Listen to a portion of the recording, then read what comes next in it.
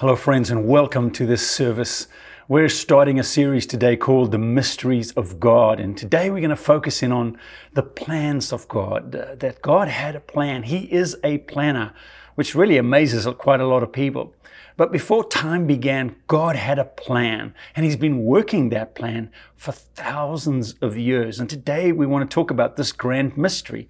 There's so much about God that is mysterious. There's so much about Him that's profound and awesome. And so many people will tell you, look, He's just so sublime and He's so amazing that you can't possibly know Him. That's the furthest thing from the truth. We can come to know Him. We can discover who He is. And we can know some of His mysteries because He likes to share His secrets and His mysteries with people who love Him and who know Him. And so today I just want to focus in on the plans that God has, the grand plan of God and His plans for you specifically and for me as well. First thing we have to know is that God has a plan.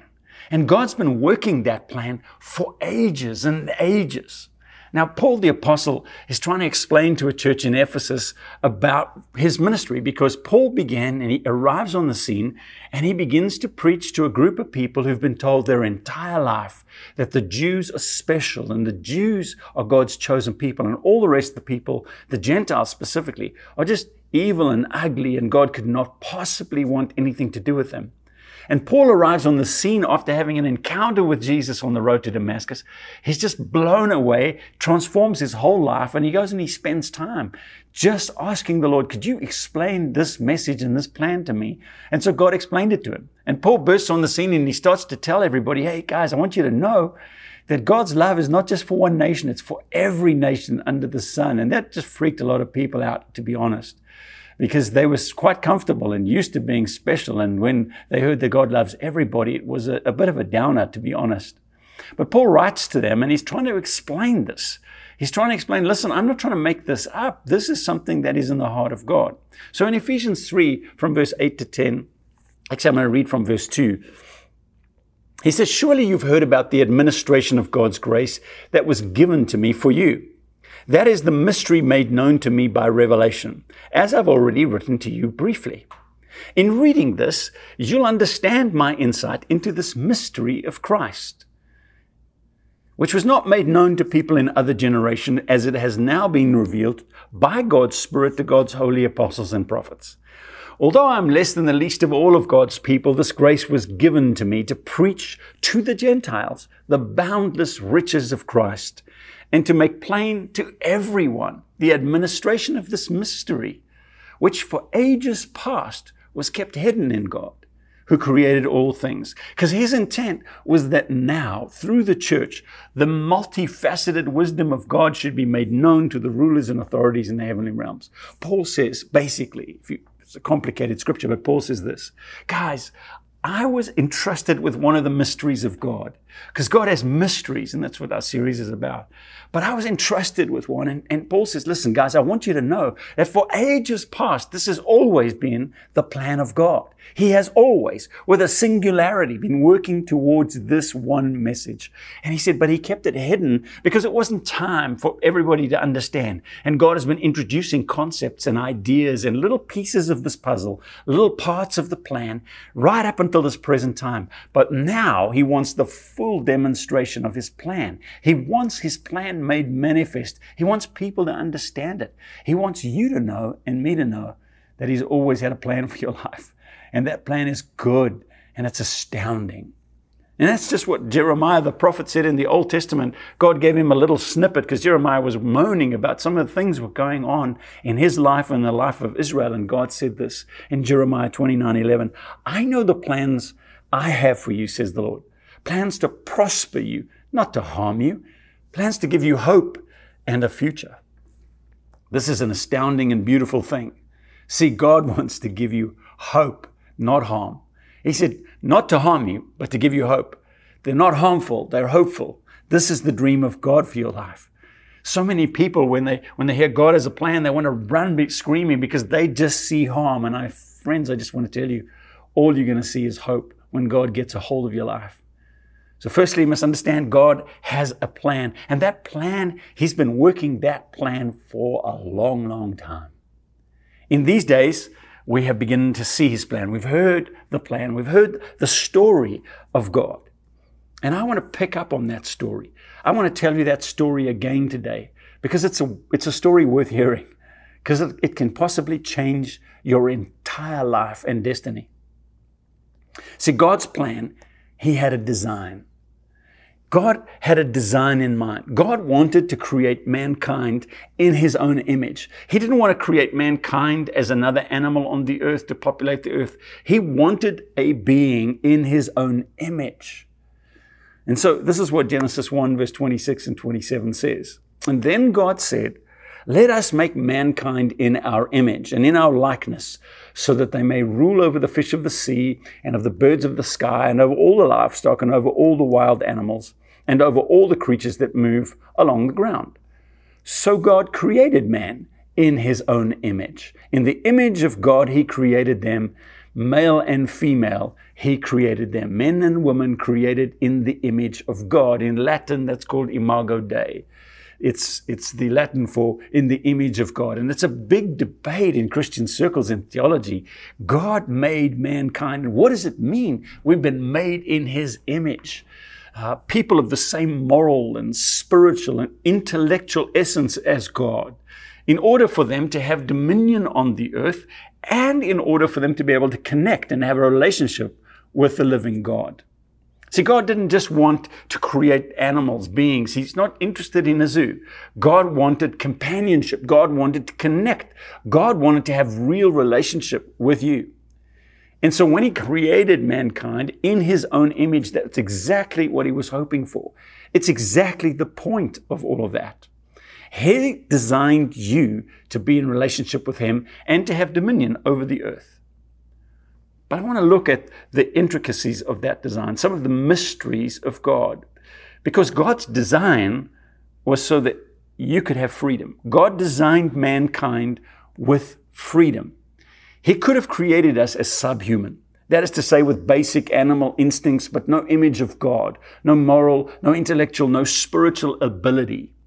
He didn't have to share His own image with us. He could have created us as robots, hardwired to obey Him at all times, trained monkeys to do His will. God could have taken that image out of us. He could have made us just so that we just have base instincts. But instead, He set us up with a rational understanding, with an ability to express ourselves and to be creative, the capacity to explore, and the potential to grow and develop. God built into mankind His own image, which is profound. It's an immense gift. And all that creative ability, all that ability to think for yourself, to express for yourself, to dream your own dream, to walk in your own path, to march to your own drum, this is the gift of God. Imago Dei. He has made you so that you're in His image. He gave you the freedom of self-actualization, for self-expression. God's design was for you to be free. Now that freedom is within a context, obviously. It's within the context of this world with its physical laws and opportunities, and He gave mankind the supremacy over the earth. We get to rule, and we have the right and the responsibility to rule and to govern on the earth. But it's also not just in a physical framework, but in a moral framework. We're free, but not to hurt or rebel or to damage other people, because that'll hurt us and other people. And I think we can all agree that the world we live in has some amazing beauty to it, but it also has some terrible ugliness that comes from man's inhumanity to man. When mankind walks away from what God has suggested to us, when we step away in rebellion from the plan of God, what happens is we just start to hurt ourselves and others. And so God said, look, I want to create a freedom for you. Now, this freedom comes along with a set of kind of guidelines. Listen, don't do that. That'll hurt you. Don't do that. That'll hurt others. But this is the way you should go. Walk in it. But God ultimately designed people, designed you and designed me. And His design included a passion for your freedom. The second part of God's design, the second part of what He wanted for you, was He wanted you to be without fear. Now, this is something that not many religions are taught. God simply has the power to bring everything under His control. Right now, if God wanted to, He could force our submission at any second. See, if he wanted to just take dominion over the earth. He could show up in his glory. He could dazzle us. He could get all of mankind in terror in an instant. He could just shake the earth or tear up the sky or shout or blaze or destroy. God could do that easily. But his plan wasn't to have terror-ridden subjects. He didn't want dominated and groveling creatures. He wanted lovers.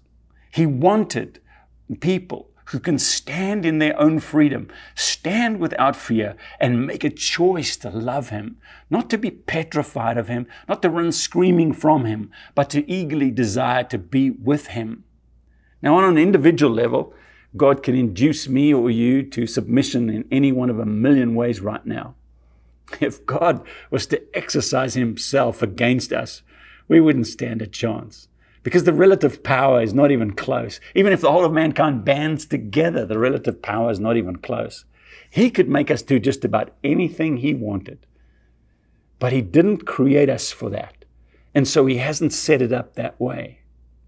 Now, a healthy fear and respect for God is fitting. Just like if your spouse lives an exemplary life and they're extremely honorable people and they earn their doctorate by hard work and they celebrate it in the community, it's fitting that we give people like that the respect that they've earned. So when we come to God, it's fitting because he deserves our utmost respect. He deserves awe and wonder, not because he's trying to create fear in us, just because that's an appropriate response to who he is. But he designed it so that we can come and know him. He has set it up so that we could, and when we discover his greatness and his goodness, when we draw ourselves near, he is mind-blowingly good. And those who know him best have the utmost respect and awe for him. God wanted us free. He wanted us free from fear. And then God wanted us in relationship with himself. God's plan always included a relationship with him. Mankind works best in relationship with God. You and I were designed to function with God in our lives, and separated from his life, at war with him, rebelling against him, is a tough and lonely and hard place to be in this world. It's depressing, really, because there's no one else to call on for help. There's nowhere else to go. There is no other wisdom to seek. And so this idea that we can live a life that is fruitful and anywhere near the dream that he had for us without him in our life, it's just foolish. God's plans for us were always for us to know him, to be at peace with him, to be able to hear his advice, to partner with his plan, because his plans, again, are hopeful, not harmful. But what kind of relationship does God have in mind? And friends, here's the big mystery. Here's one of the mysteries of God, that God designed you to be in a loving relationship with him. He wants you to see him accurately and to love him deeply, because he sees you accurately and loves you deeply. And when God was setting up this mystery of God, the grand plan of God, is when God set up a relationship between mankind and himself. He did not want to make it a relationship of subjection. He didn't want to make it a relationship where he dominates. He didn't want to make it a relationship where we're petrified of him. He wanted to make it a relationship where there is mutuality, where we love him and he loves us. He could have made us robots incapable of self-expression. He could have made us fearful slaves, too scared to disobey. He could compel us with his power to obey. But what he chose to do, what has always been his plan, is to introduce us to his love. The most compelling relationship any of us could have is one of mutual love and respect. And that's always been the plan of God. See, religion has taught us, don't you dare expect you could have a relationship with God. Don't you dare expect to experience God's love. Look at all the bad things you've done. Look how horrible you are. You have to earn your way back. And maybe at the end of years of hard work, you could possibly maybe get a quick, brief audience with God and just hope that you survive. No, my friends, that is absolutely not the story at all. That was never God's plan. God's plan was for you and for me to know him in all the beauty that is our life. God wanted us to know Him in love. He wanted a particular kind of relationship, one steeped in love. This is His plan. Now, from the beginning of time, God knew the risks of Him giving us our freedom. And He knew the risks of not leading us or dominating us with fear. He knew that if He made us in His image, that would inevitably land mankind into the place where we could make our own choices and probably land in a ditch without Him.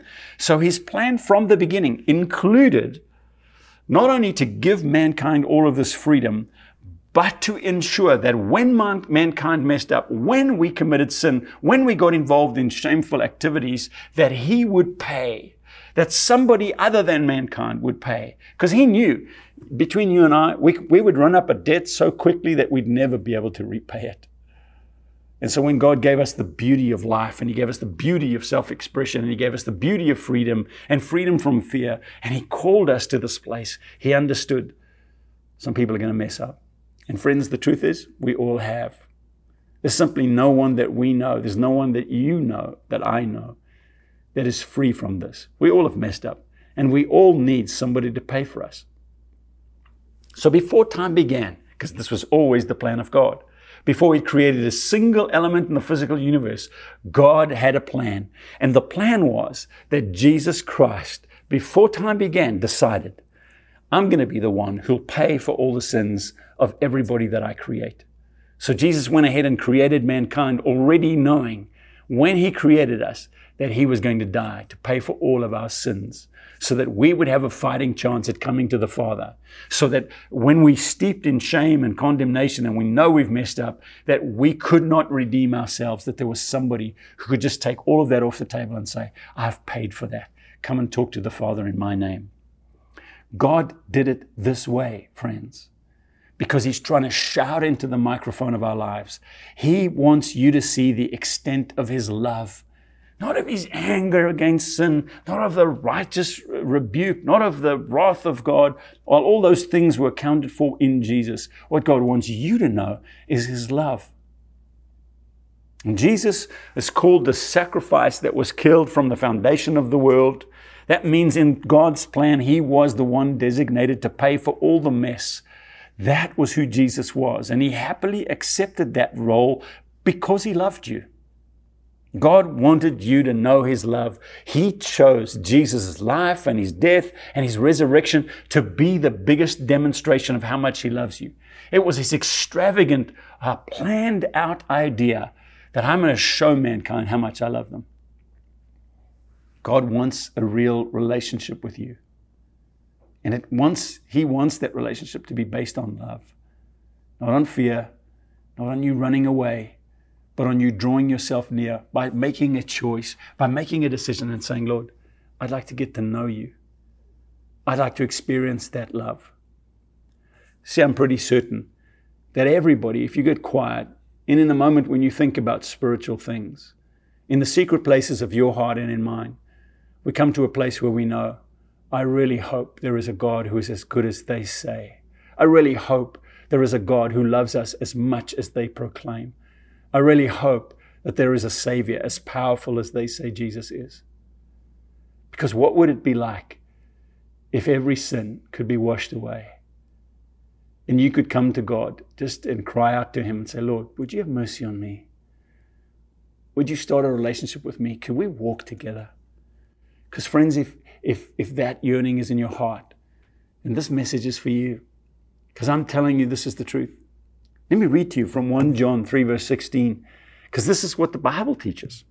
This is how we know what love is. Jesus Christ laid down His life for us, and we ought to lay down our lives for our brothers and sisters. This is how we know. How do you know God loves me, Greg? Well, He sent His own Son to die, to pay for your sin and for mine. We're in the same boat here. We both need a Savior. We both have a way for all our sins to be washed. Every shameful act, everything that brings us condemnation, everything that causes us not to be able to sleep at night, all of that washed away. Because one person, the Lord Jesus Christ, gave up His life for you. 1 John 4 verse 9. This is how God showed His love among us. He sent His one and only Son into the world that we might live through him. See, God wants you to know he loves you, and he'll never stop loving you. He'll never back off of his love for you.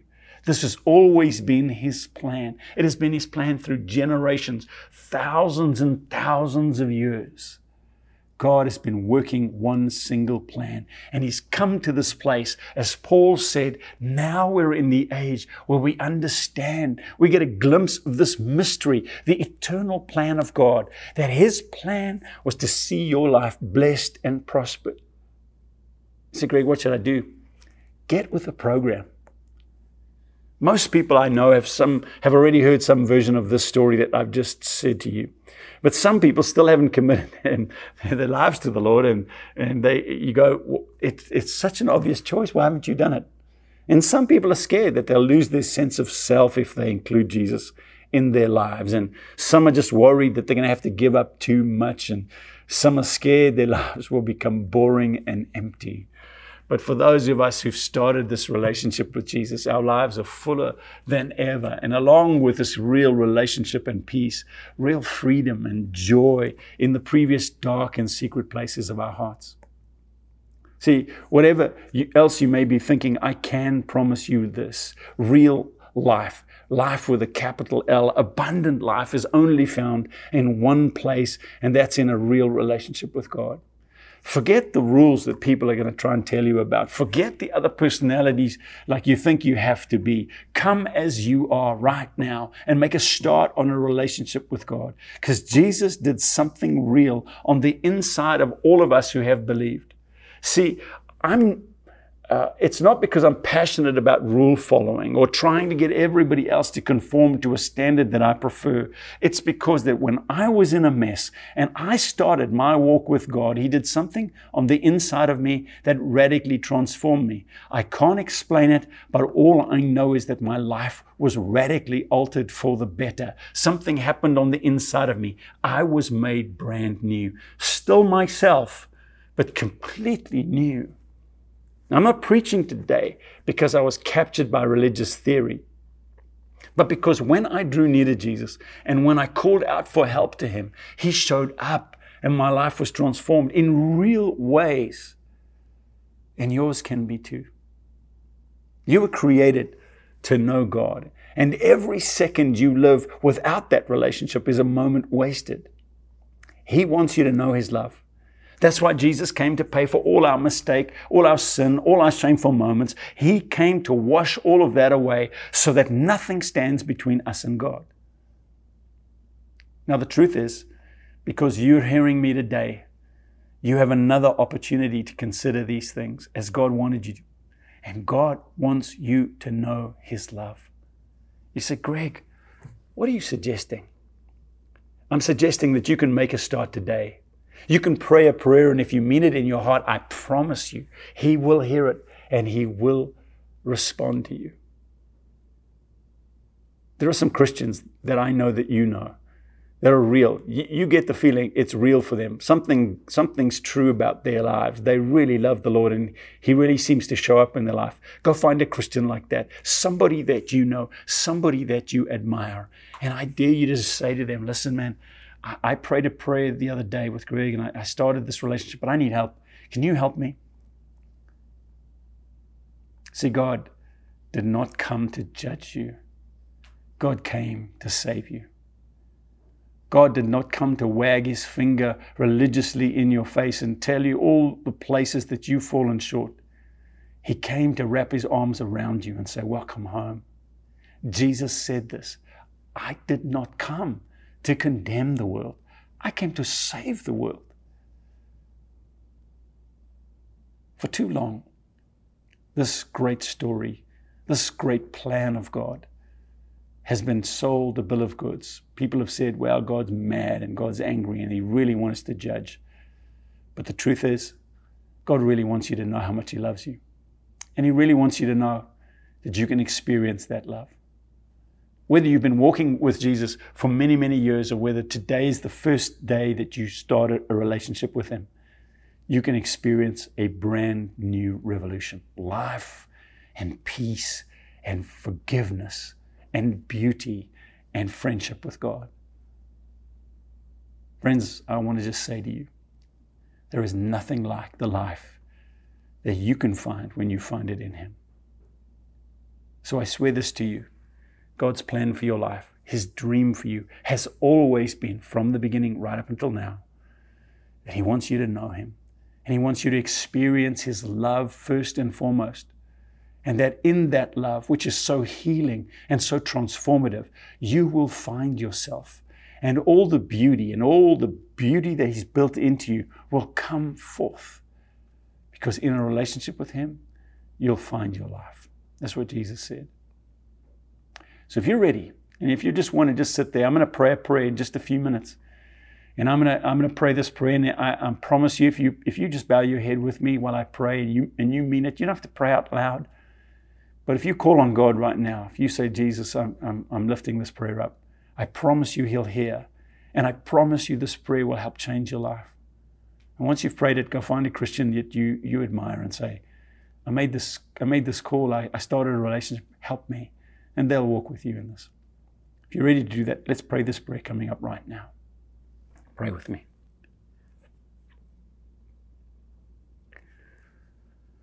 Lord, I come to you and I feel something stirring in my heart.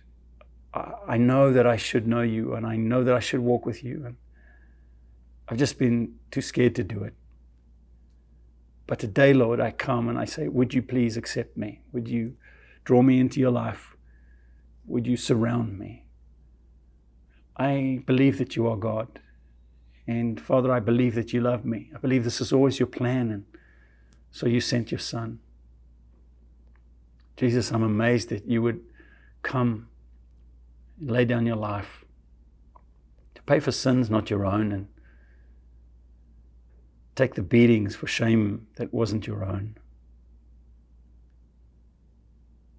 So Lord, I just believe that to be true, and I ask you, Lord, to forgive me, to wash away all my sins, to come into my life, to make me brand new, and to lead me.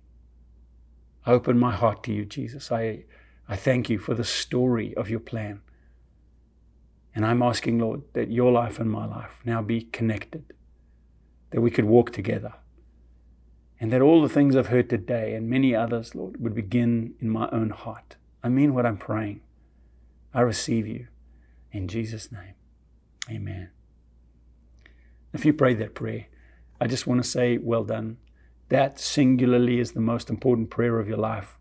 What Jesus said, all of heaven is celebrating that prayer. That is the beginning of life, the beginning of a whole new day for you. And we'd love to pray for you. If you are with somebody that you trust as a believer, tell them you prayed that prayer. Otherwise, you can just contact our church. You can call the numbers, or you can go to admin at Northlands Church and say, hey, I prayed that prayer. We'd love to send you a gift, maybe a Bible, to help you out, some messages that'll help you down in your relationship with the Lord. But could not be more excited for you that you prayed that prayer with us. God bless you all. Thank you for being with us. We appreciate you being here. Amen.